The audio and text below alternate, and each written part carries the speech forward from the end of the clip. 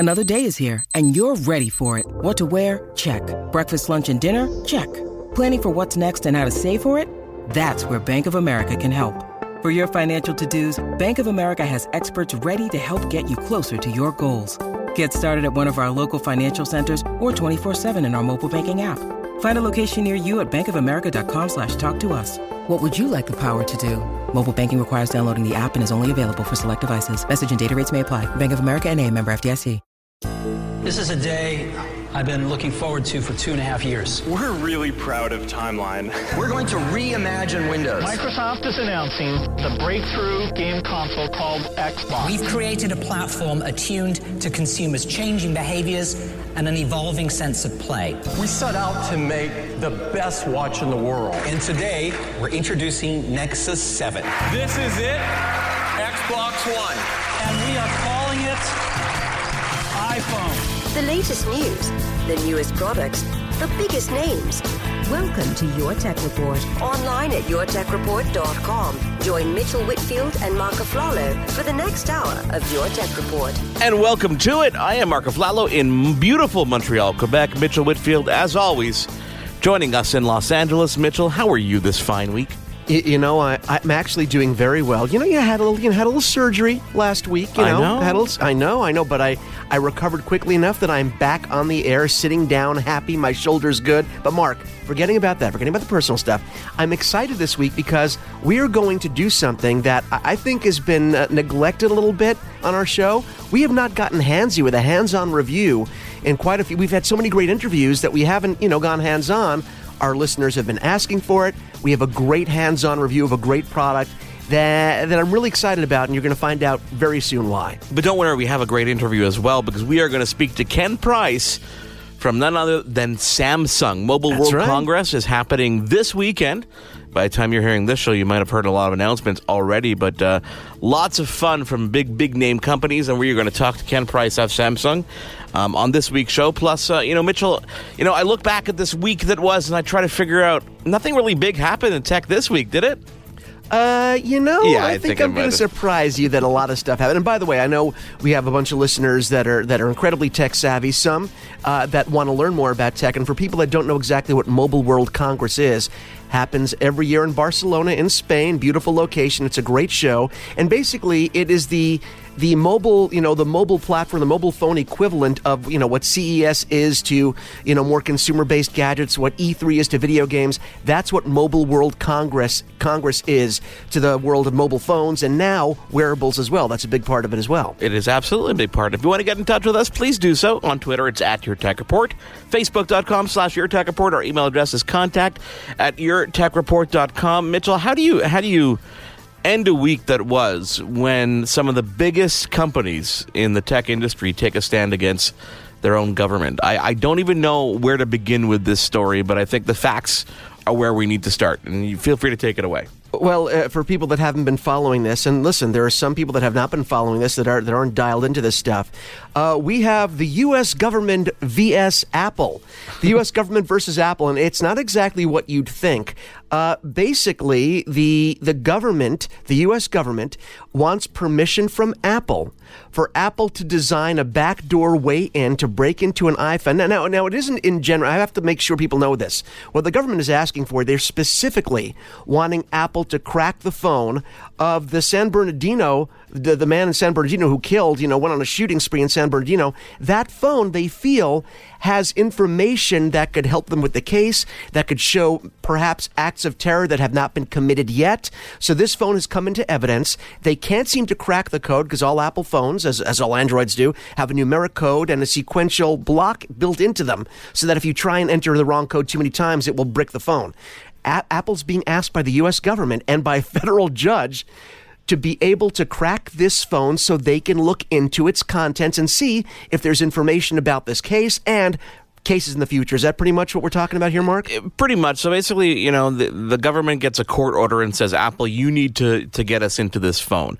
The fact of the matter is that Apple's encryption is built in a way that they can't do it themselves.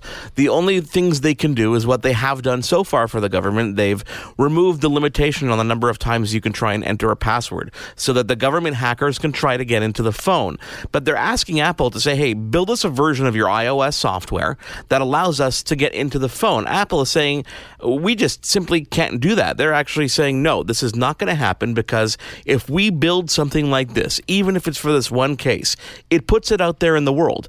And that one instance can open up the entire world and their entire ecosystem to being hacked down the road. And they're getting major support, not only by the public who are showing up at Apple stores, who are signing petitions, but you have people from Facebook, you have Twitter, you have WhatsApp, you have Google. Everybody. Google, their biggest, their biggest competitor is on board publicly tweeting saying, Apple, Tim Cook, we are with you. And Mark, let's be really careful here and make sure people understand what's going on here, because the ramifications of this, we're talking about obviously privacy. This is all around, and Apple has been at the forefront of trying to maintain as much as they possibly can in a world where everything's accessible at the touch of a smartphone button or haptic screen. Everything is accessible, and Apple's doing their best within this environment to make sure privacy is protected. They've been saying this for a long time. But Mark, here's the question, and here's the issue that I have. We are both parents, correct? I know we have a lot of people that are listening that are parents. Yes. We are both very protective of our children's safety. We're very tuned into that. As a parent, especially of younger kids, you get very dialed into protecting and safety and making sure. So when you think about this, if it was, let's say, an act against a child, and there was stuff on the phone that could help you catch a criminal that either hurt or is attempting to hurt your child or a loved one, how would people feel then about saying, you know what? I'd want to be able to have access to this phone if it means being able to prevent a future crime, solve a current crime, ease the burden or the mind of someone that's gone through something terrible. So I'm sort of conflicted here, Mark, because there are laws in place right now. The government, for example, cannot go into your car without cause. They can't go into your home without a warrant. But once cause and warrants have been established, the government is able to go into your car and look for evidence. They are able to come into your home and look for evidence. Why shouldn't they be able to do the same with a device if it means solving a crime? And this is the problem that I have. I'm all for privacy, but I'm also all for doing the right thing and protecting people now and in the future. So how do you feel about this? Let me read a quote from Tim Cook, the CEO of Apple's letter. He's the one who brought this really into the public light when he responded to the FBI's request. And here's what the letter says, and just some quotes of it, okay? The government would have us remove security features and add new capabilities to the operating system, allowing a passcode to be inputted electronically. This would make it easier to unlock an iPhone by brute force, trying thousands or millions of combinations with the speed of a modern computer.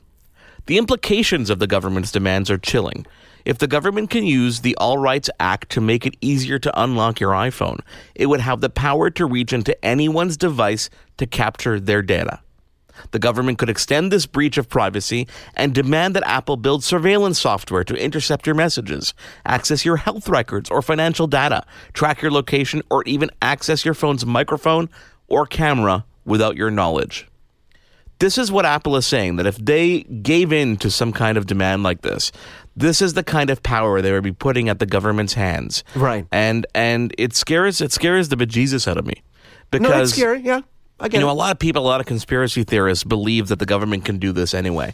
And I think with, obviously, the history of the past couple of years with Edward Snowden, we've realized that there were programs trying to get this kind of access that were denied. So, I think when it comes to an opinion on this, I'm definitely on the side of Apple and everybody else, and that you can't open the door for this one instance.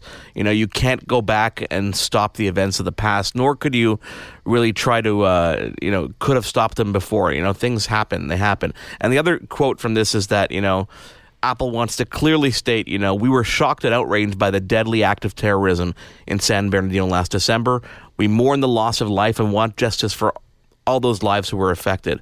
The FBI asked us for help in the days following the attack, and we've worked hard to support the government's efforts to solve this horrible crime. We have no sympathy for terrorists.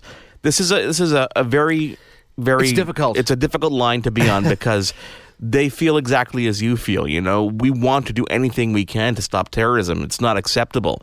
But there's a point in time where you have to say, at what risk? What is being risked to do this? And who's going to be affected by it? Yeah. So, I mean, the technology, it's funny that this is what brings together the technological leaders of our kind, in solidarity for one particular instance like this. And I get this. And just to be clear, and I want to reiterate what Mark said at the beginning, it's not like the FBI and the U.S. government are not saying to Apple, we want in all future iDevices, we want you to build in this back door so we can, what they're asking is, in this one case, can you build us something that can get us in? And what Mark is saying also is, we know you're just asking in this one case, but once we do it, once the technology is out there, we cannot undo that technology. It will be in existence. People will have, the government can, can look at it and sort of say, okay, what if we reverse this, go through the process of, now we know how to do it. So I get it. But Mark, I'm very conflicted. Yeah. I'm all for it. Listen, terrorism is disgusting and horrible. I'm a New Yorker. I grew up with that view from my window growing up of the World Trade Center. So this whole thing is, it's very close to me as well.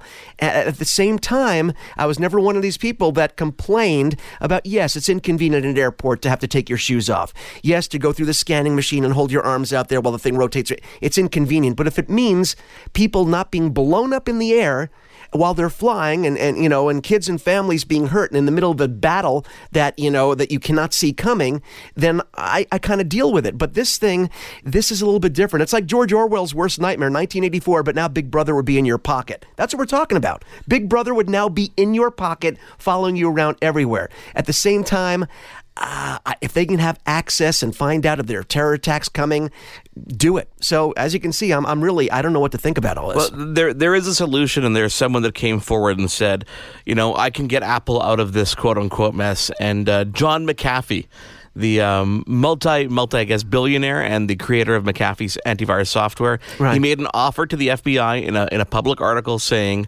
that it'll take us 3 weeks if you want to get us that phone for free of charge. We will break into that phone for you. It'll take us only 3 weeks, and if he can't do it, he says he would eat his shoe on the Neil Cavuto television show if he can't break the encryption of the San Bernardino phone. He added, so they should do it just because it would be great to see a video of a man eating his own shoe. Worst case, it's a win-win. I mean, if they crack it, we get the information without Apple having to change their policy, and we get the information off the phone. And if he can't do it, we get to see a man eat his own freaking shoe. I mean, it really is a win-win. Go for it. And take his offer. And that's what we call, Mitchell, a natural segue from something very serious to something absolutely asinine. All right, here we go. Which explains a lot of our show, doesn't it? Yeah, well, going from the serious to the asinine on a daily basis. Yeah, here we go. So a bunch of other stuff this week that was kind of fun in the news, as opposed to not being fun in the news.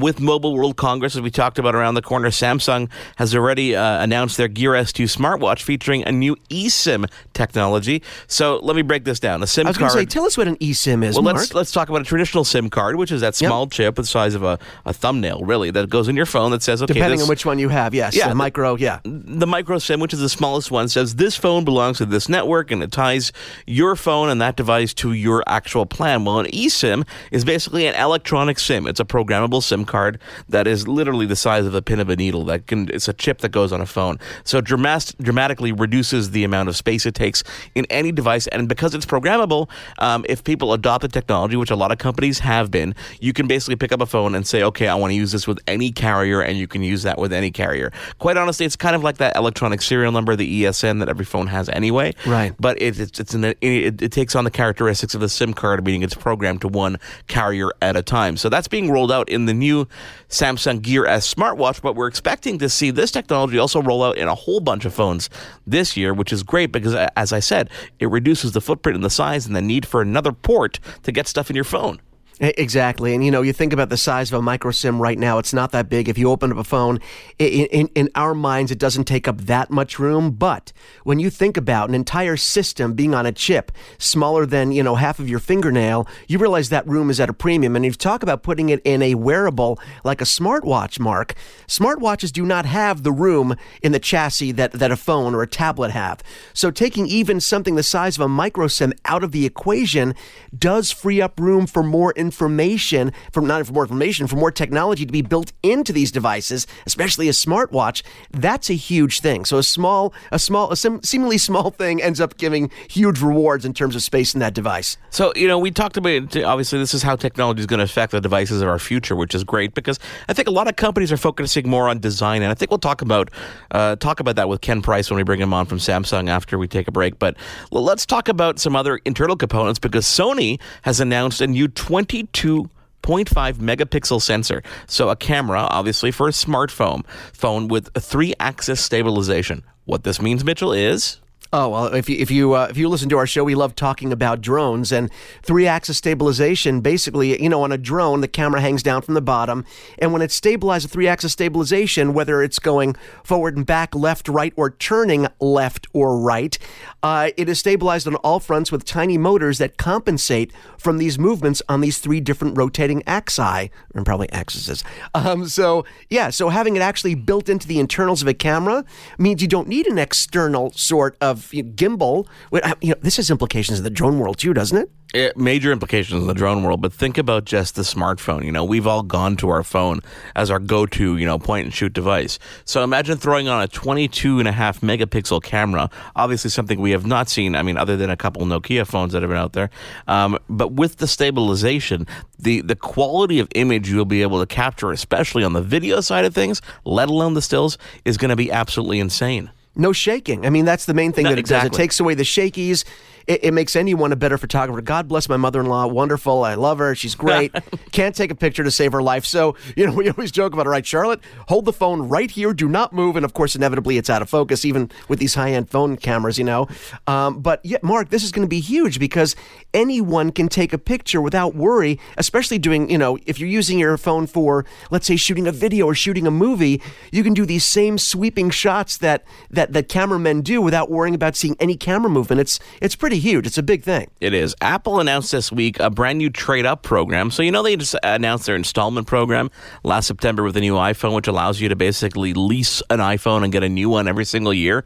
Now they have a new trade-up with installment program that uses that same leasing program, but lets you bring in any type of phone, doesn't have to be an iPhone, and lets you, whatever value they're going to give you for that device, they're going to let you apply towards your installation, your installment program on your new phone. So if you are looking to upgrade to a new iPhone, whether it be something new that will be announced shortly or something new to be announced later this year, you can now use your old devices to bring them in. It doesn't really say if you can maybe take every single one of your phones you've had for the past 10 years, bring them in and get a free iPhone, but I'm going to try. Of course you will. And a couple little caveats here. Number one, unlike some of the other deals where you can pay off the phone in a year, I believe it is locked into a 2-year plan. This trade-in is a 2-year plan. I don't think it's flexible in terms of length of time like the other programs we have seen before. And the other thing is, in terms of the value of the trade-ins, Mark, I did read something about this that said they will have a fixed price for a phone regardless of the internal memory. So they will give you the same amount of money for a 16 gigabyte model as they will for a 64 or 128. So you're not going to get any more value. And listen, that could be a $200 range in value in terms of what you paid for it. So for a lot of people, you still might want to look at eBay or these different companies to sell your device because you're going to get more value based on the internal storage. They will not give you more value for internal storage for this trade-in program. Mitchell, the phone is ringing.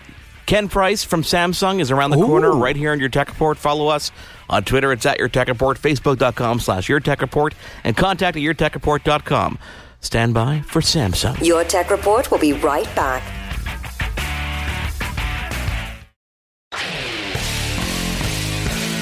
For gadget news and reviews, click to YourTechReport.com. Welcome back to Your Tech Report.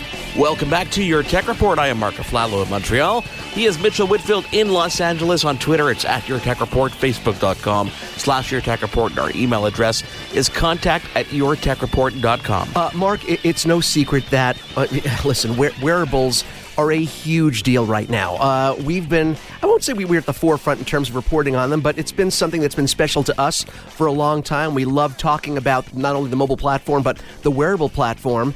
And I think most people would agree now, if you're talking about a company that innovates on the mobile side, for all you Apple fanboys out there, we are not talking about Apple. We're not talking about HTC or Motorola. If you're talking about innovation on the mobile side, Mark, you are talking about Samsung. We've talked about, am I kidding? Am I lying here? We've been talking about this on the show forever. We've been talking about Samsung way before there was an Apple. Yeah, and so we're going to talk. If we're going to talk about wearables and the mobile platform with someone at Samsung, why not go to the Vice President of Product Management and Development when it comes to the mobile sector? His name is Ken Price, and he has been nice enough to talk with us today about what Samsung has been doing and maybe will be doing in the future. Ken, thank you so much for joining us today. Hey, Mitchell. Hey, Mark. Thanks for the opportunity. Ken, Samsung was one of the first, in our minds to the market with wearables. We talk about the Gear lineup.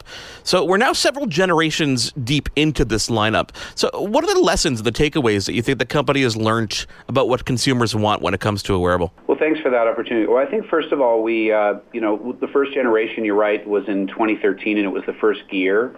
It had, I'd say it was a functional, masterpiece in terms of what it was able to do relative to anything before it. So it really made a statement about what was possible and set the bar that way. I think what we probably have learned is to blend more of a fashion sense into what we've done. So if you look at that original Gear, it was fairly square-faced. It had a camera built in, but the camera, created a bit of a bulge on the band, for example. And I think the user feedback was great from a utility point of view, but in terms of, as something I would want to wear every day or as a piece of jewelry, there are things that you could do. So I think we moved along, and if you look at just that Gear, for example, we, have made the Gear S2 out of more premium materials and something that maybe would be, more acceptable from a fashion point of view. And I think that was the thing for Samsung. We're now in the fashion business, and the kinds of alliances and partnerships, for bands and designs that we have has expanded over time. And that's probably the biggest lesson learned, was the blend of fashion and function that's really led our decision-making from the original Gear to the Gear S2 now that we have. Well, Ken, one of the things you guys also do, and Mark talked about in his original question, was being responsive to your audience, being responsive to the consumer.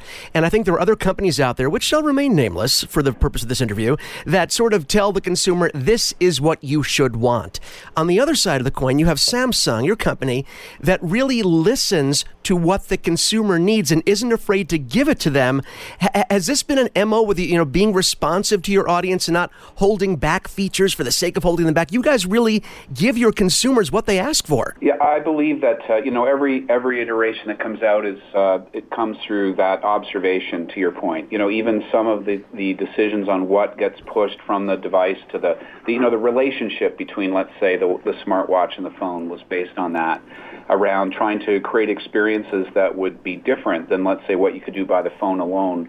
And that was really the first Gear. And why, for example, we built a camera in was because we noticed that it took a while at that time, based on processing and so on, to get an image into focus and to quickly take a picture. And whereas if you're wearing something on your wrist, you could easily do that quickly. So that was the idea of it, and it came through, again, all of our experience in smartphones, all the feedback we get from our customers and from the people that use the product, to your point.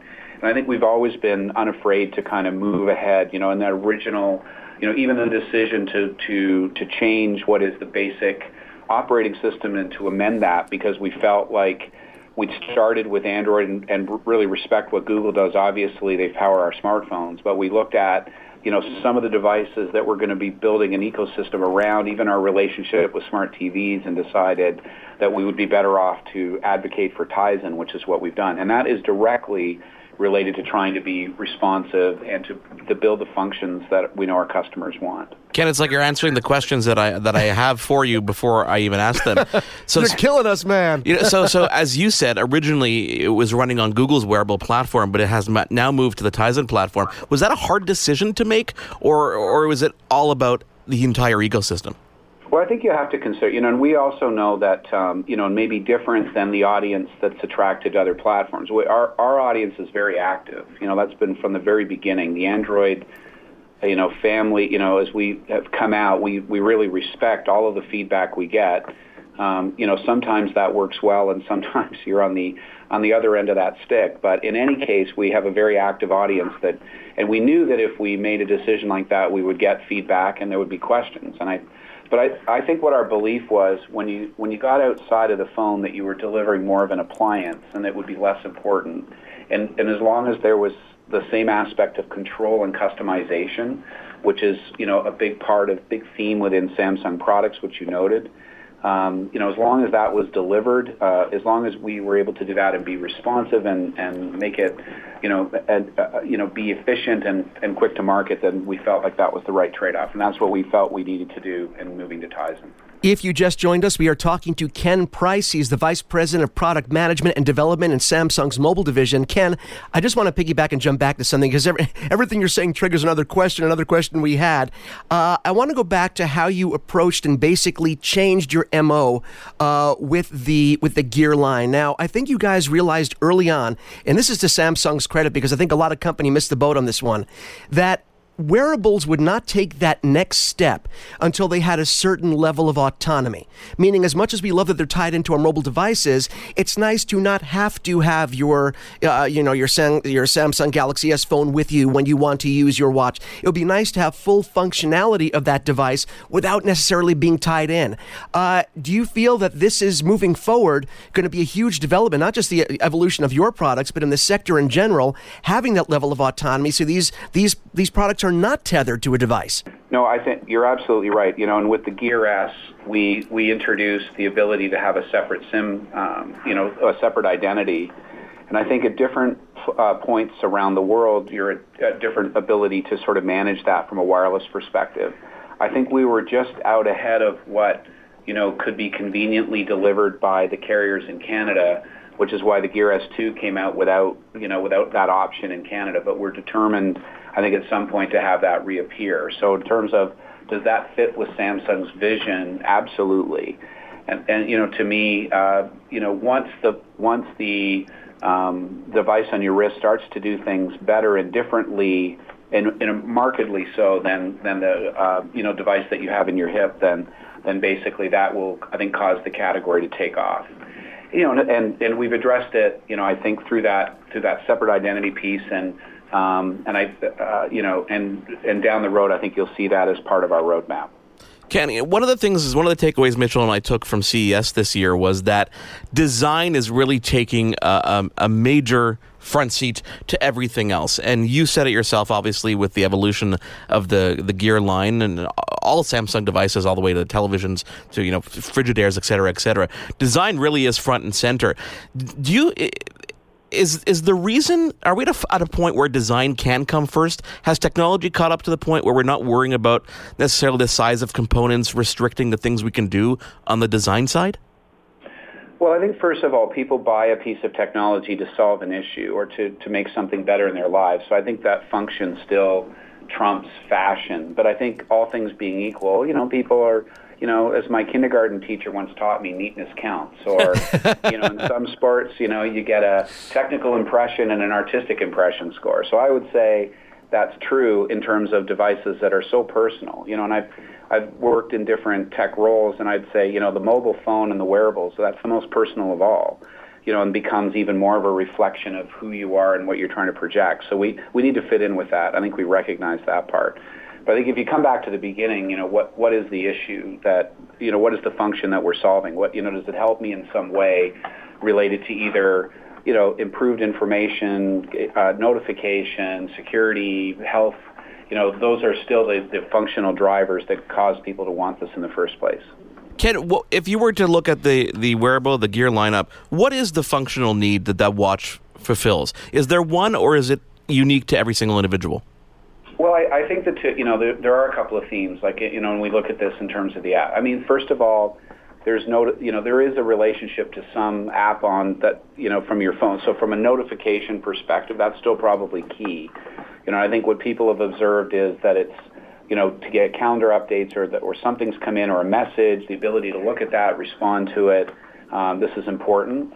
We've also extended that in ways to notification about your favorite sports team through the NHL app that we have. And I mean, there are all kinds of other ways in which that is delivered. And I'd say that's still the primary reason why people buy a smartwatch, let's say, on top of their phone. And then the second part has been certainly health related, because there's monitoring that can be done through the wrist.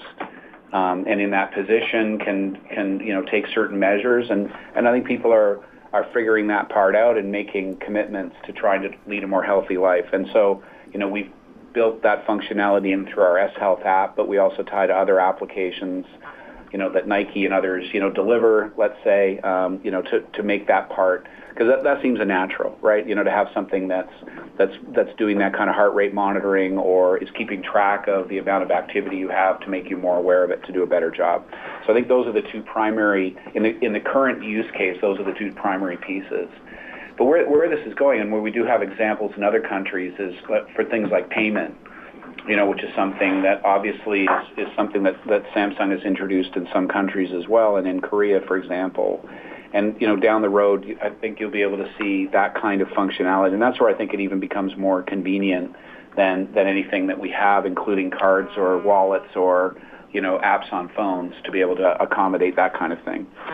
So those are sort of the some of the use cases we see where there's a strong case for a wearable.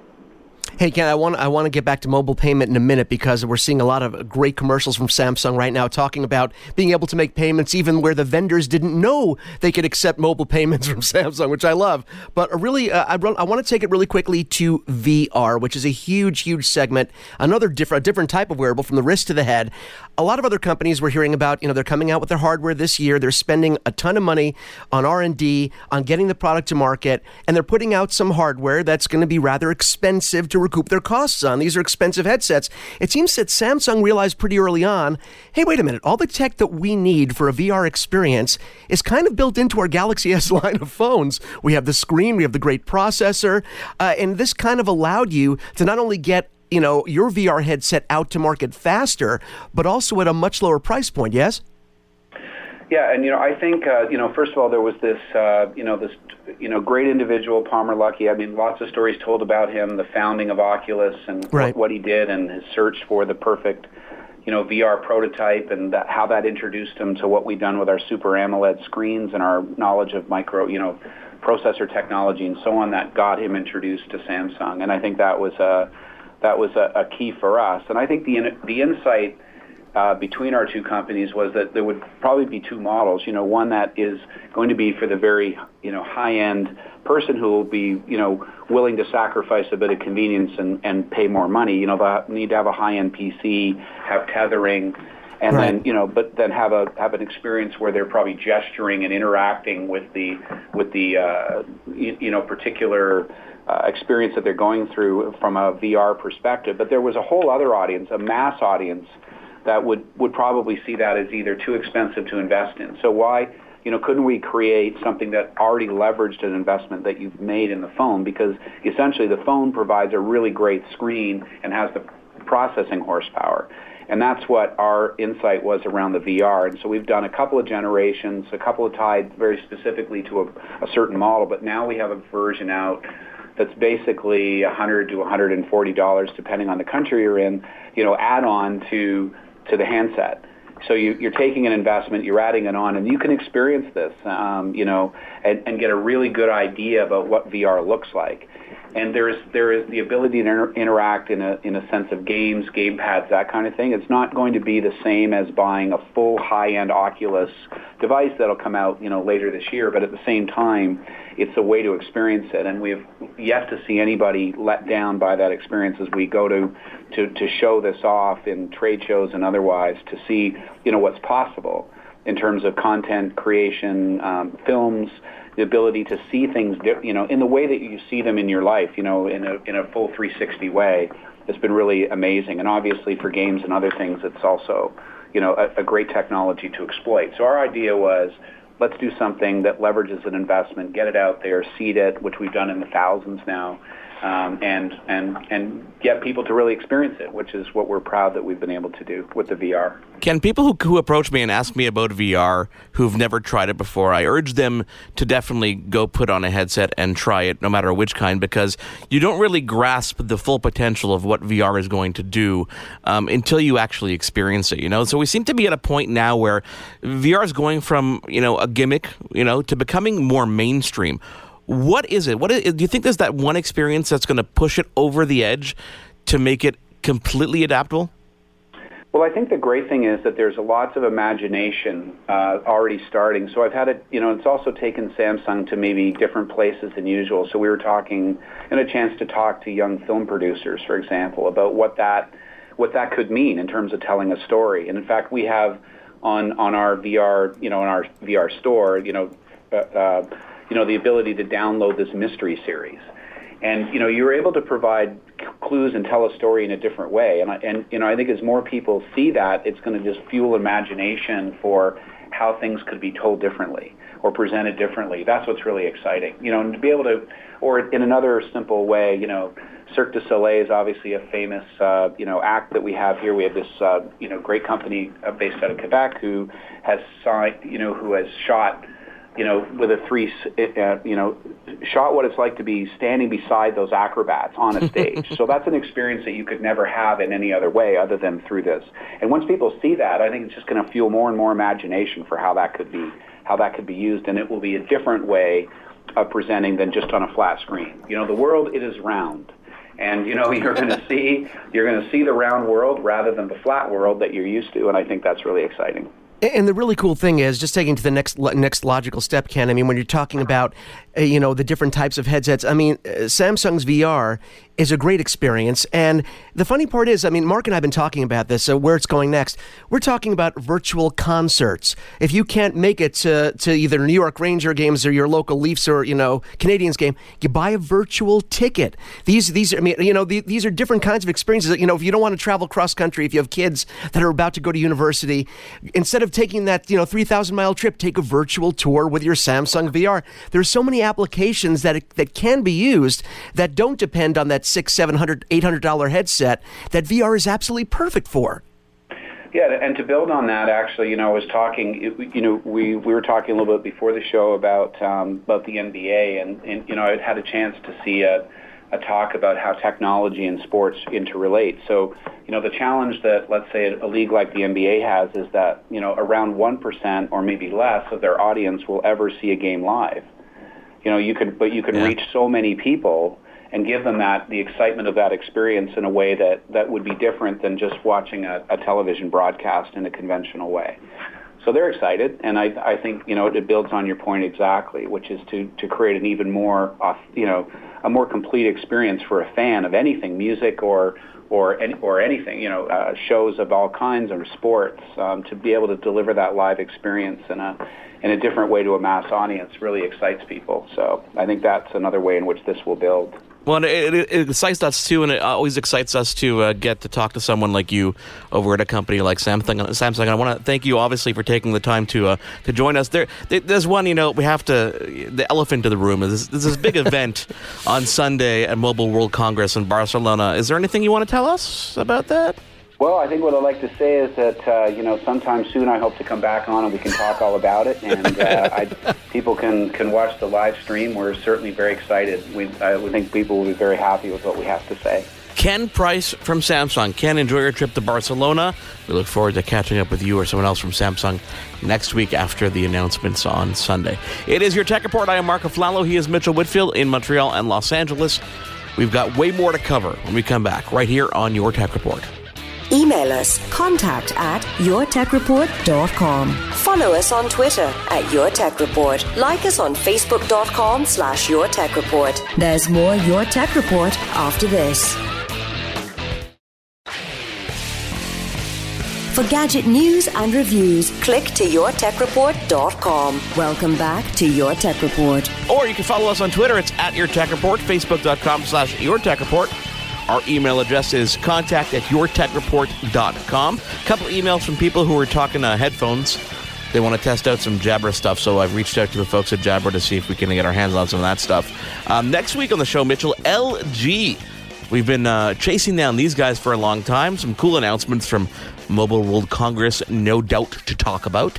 And, of course, thanks to our good friend Ken Price there from Samsung, who will be on the show again to talk about their announcements as well. There is no hiding the fact that there's going to be some Galaxy announcements. They've obviously come out with invitations to their Unpacked event in the Mobile World Congress in Barcelona. So I'm anxious to see all the specs on the Galaxy S7, the S7 Edge, and all that fun stuff that we know he couldn't obviously talk about. So. Of course. Of course, we have to give him a pass on that one because we know about, NDAs and all that stuff. But Mark, let's talk about something that we actually are able to talk about in great detail. Now, just to rewind for a second, obviously we work with a lot of great PR companies that represent a lot of great tech companies, and we're always reaching out for different things to test and try. Our audience, our listeners, they're always asking us for specific items to reach out for, and we do, and we review them. But every once in a while, we get surprised by something we didn't necessarily know about. One of the great PR firms that we work with emailed me and asked me if I knew about Fugu Bluetooth speakers. And I have to admit, at the time when I was asked, I did not. So she said, great, I'm going to send you these speakers and let me know what you think. Okay? Let me just say, Fugu has quickly become and I'm telling you this, my favorite portable Bluetooth speaker and Bluetooth speaker brand. It took all of a few hours of me trying the first one for me to be hooked, and I'm going to explain to you why, Mark, and this is really a special product because I think what Fugu has done, they haven't just created a great portable Bluetooth speaker, great sound, battery life. They've really created a new platform, it's a Bluetooth platform that we've never seen before. I think it's kind of akin to what GoPro did for action cams, creating a platform where they build accessories for it. I think Fugu has done the same thing on the Bluetooth speaker side. And the reason I say this is there are two models you can get. For the sake of this review, we're just going to focus on the standard Fugu speaker, which is the smaller one. They make an XL, which is an even larger model, but we're going to focus on the Fugu, the traditional one. They make basically three different models of it. At its core, the core speaker is the same in all three of the models, and it can slide in and out of these protective shells that give it different functionality. They have the style, they have the sport, and they have the rugged. Obviously, all of them are waterproof, dustproof, all mil-spec speakers, but depending on what, sort of chassis you slide it into, it gives you that much more protection. When you have it in its most ruggedized form, and again, you can buy the shells separately, you can buy whatever model you want, and then buy a separate shell for it and have a completely different look and complete different functionality. If it's in the most rugged version, it could be submerged into water. There is nothing. Talk about a mil-spec Bluetooth speaker. This thing is amazing. On the smaller one, Mark, it's about 2 inches by 6.5 inches by 2.5 inches. It weighs under a pound. The most exciting part of this is the sound quality, because all this stuff wouldn't matter, right, Mark? That was going to be my question. What does it sound like? The sound quality is wonderful, and the reason for this is it has 360-degree sound. It has 6 drivers built around this thing. Exactly. It has 360-degree sound. Whatever direction it's facing, there are speakers that are going to be facing you. That's why the audio is so incredible. And you know us. Listen, we always have a soft spot for audio products because we came up in the audio world. We have a radio show. We've both been behind the mic for decades. The sound quality is wonderful. And with a small speaker, you usually run into certain problems. Number one, they're not large enough to support enough bass, or the high ends end up sounding too tinny because the size of this. I don't know how they did it, Mark. And you feel this thing, it's got some heft to it. It's a small speaker, but it definitely has a presence in your hand. It's got a little bit of heft to it. This thing put out rich, deep bass. The vocals coming out, because the bass obviously covers the low end, and of course the tweeters will cover the high end, usually speaking voice, and the mid range usually handles everything else, right? Yes. Mid range is often overlooked because people are listening to highs and lows. They forget most music, most sound lives in between.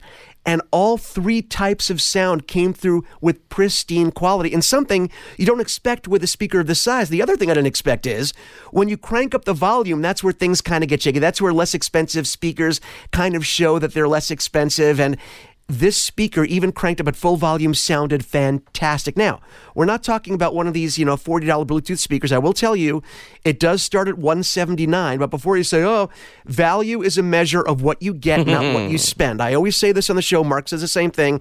I can spend $10 and feel like I was ripped off, like I didn't get my money's worth, or I can spend $1,000 and feel like I got a great deal.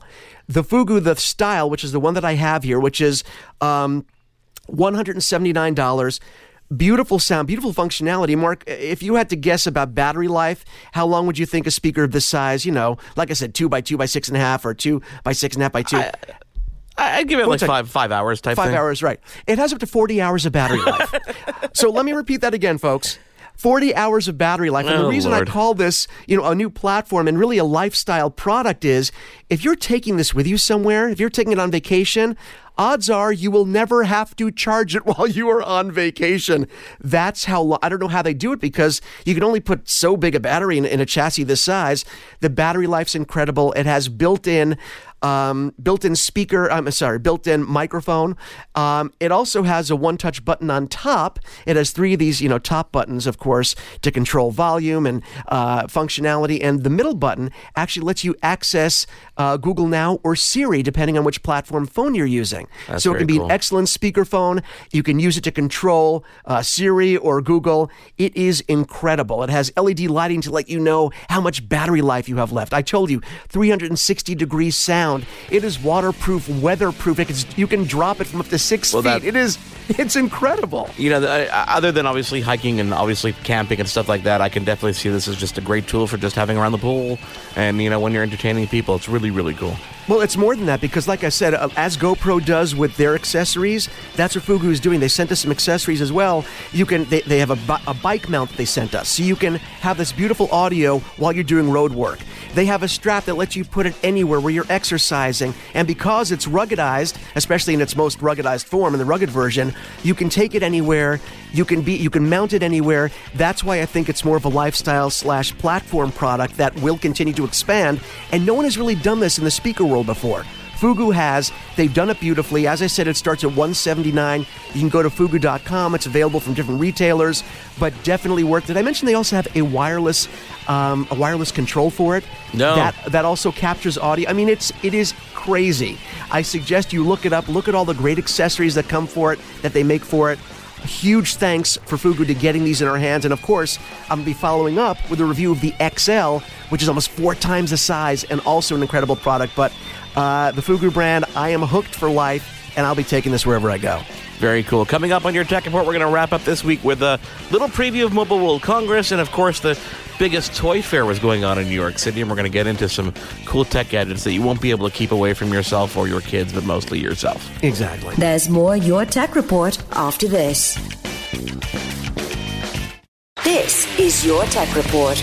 Mark Aflalo in Montreal, Mitchell Whitfield in Los Angeles. This is Your Tech Report on Twitter. It's at Your Tech Report, Facebook.com/Your Tech Report, and the pages of YourTechReport.com. And our email address, Mitchell, is contact@YourTechReport.com because we love your emails. Governor. We love your emails, Governor. Thanks to, of course, Ken Price from Samsung for joining us this week.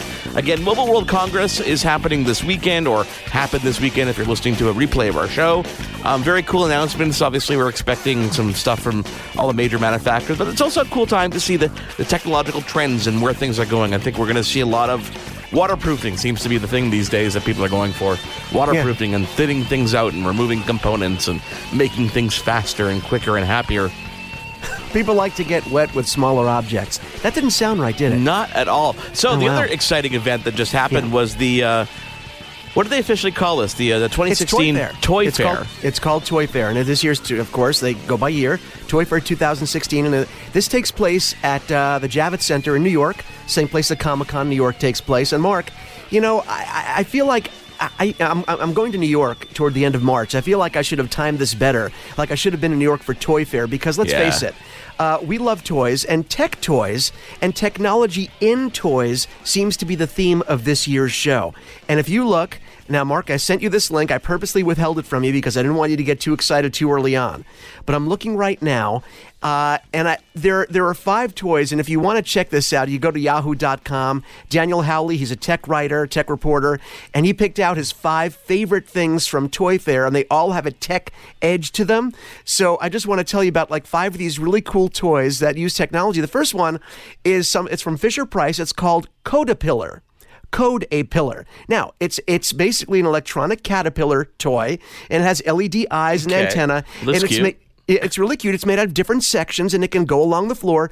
But each of these sections, Mark, it's very clever, is an individual piece of a puzzle that you can plug in different sort of order to make the caterpillar body. And each of these sections is responsible for a different function or command. So basically, depending on how your child puts it together, they can change the functionality of this toy caterpillar. And it's an early way of teaching kids how to code. The logic behind coding. It is really brilliant, and it's only about $50. I think it's coming out very soon, but it's called Codapillar, and it looks really cute, doesn't it? It looks really cute. Yeah, for example, things that each segment can do. You can turn left to go straight, play music, et cetera, et cetera. And I think they all have a button on the top too that let you actually control those actual features. That's really, really cool. But really imagine giving this to Taylor, and a few years from now, she's sitting on the computer coding because she had this toy that she didn't know it, but she was learning how to program based on simple intuitive motion. I think this is really cool. Listen, now you're way more prepared for this segment, so I'm just kind of looking at pictures and reading along as we go. All I see next is a $300 Barbie dream house. Listen, have you had to buy Taylor, because I had to get Samantha I bought a dollhouse, but I did house. like Costco, and there was one for like $79. You put it together, it sits in the corner, and never touch it again. Right now, no, Samantha, I think she still likes hers. She's 10, and she still will eventually, every once in a while break out, the Barbie stuff. And, you put it together, and it has, the working little lights in there. So you put batteries in it. I think the one I got was like $129. I didn't get a great deal like you did. But I think everyone, that's had, a daughter or a son, anyone who likes playing with the Barbie dream house, you're used to putting it together. Well, Barbie's dream house has gotten a lot smarter. So now her dream house is a smart home, Mark. Basically, you can use your iOS or Android device to control the things in her house. You can control the LED lighting, a la the, like the Hue lighting. They make it for the Barbie house. You can remotely turn on her shower, so you can forcibly bathe your dolls from a distance. I mean, they made a smart home with full, Wi-Fi controllable functions through your smartphone that you can activate with this. It's a Wi-Fi smart home for your kids. Of course, the price does jump from the $79 or $129 to $300 US. We got to get one of these. Tell me it doesn't look really cool. Now, here's the thing. Well, go ahead. No, I'm picturing her dream house with a little television that actually works and has DirecTV. And I see a Philips Hue lighting kit in there with a little hub that you have to press the button to sync to your phone. Maybe the doors lock and unlock with Schlage locks. Maybe this crazy. As you approach it, the doors open because, it has sensors, and Barbie's wearing a special wristband. This is nuts. I wonder if D-Link or Linksys power this house. You know what? It's a great tie-in. It's a great opportunity for them to tie in and do a branding of Barbie's, new smart home. Now, this next one is from Mattel. This one, I think, is maybe the most exciting to me personally. It's called the Thing Maker. Do you remember years ago they had the Thing Maker, which probably used a hot plate and a heating element and this goop that would harden up? Toys that would never sell today because you could burn your face on the hot plate and would never pass. I remember that. Well, the good old toys that could hurt you, but they could never make today. Well, Thing Maker is a $300 3D printer for kids, or in this case, for a man-child. I would use this in a second. It lets you use an app on either Android or iOS to design whatever you want. Oh, that's cool. And then the Thing Maker will actually do a 3D printing of this character you create. You could choose the textures. Is it a rubbery? Is it a hard plastic? It comes with two different spools of the thread that actually spools of thread, or the material that actually makes it. And this is an incredible thing. Okay, now there's two more things on the list. We're only going to have time to get to one of them, and I want to bring this one up because I did see this one, okay? I saw the Active Motors.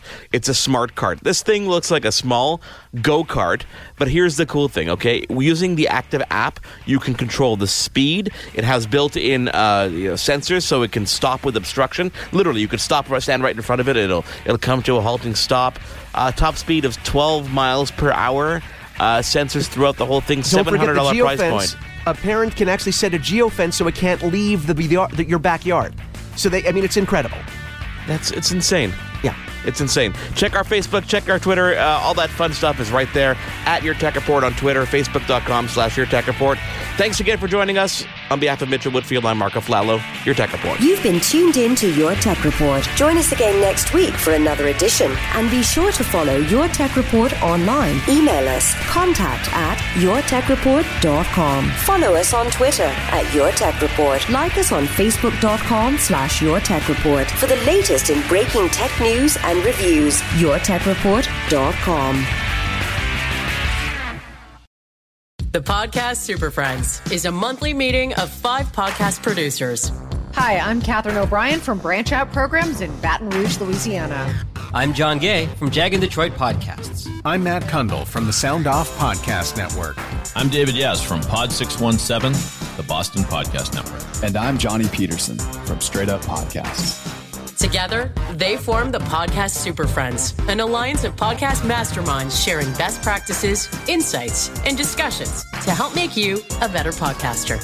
Follow or subscribe to the show on Apple Podcasts, Spotify, Google Podcasts, or at soundoff.network. Do, Did, Will, the Story of People podcast is now available on the Crier Media Network. The first 5 episodes are here and feature some incredible guests that fit into one or all 3 of those categories. Ready? Tara Sloan from the San Jose Sharks Undercurrent podcast at NBC Sports. Marianne Iveson from Iveson Voice and the Let's Take This Outside podcast to talk about the world of outdoors as well as voiceover land. Ariana Hunsicker, future Canadian Paralympic swimmer, already winning tons of awards for this country. Scott McGregor from the Hot Wallet podcast to dumb down the world of crypto, Bitcoin, and NFTs so you don't have to. And Jackie Holowati from Climate Pledge Arena in Seattle, Washington, the first net zero carbon certified arena on the planet. Wherever you get your pods, wherever you watch your pods, and on the Crier Media Network.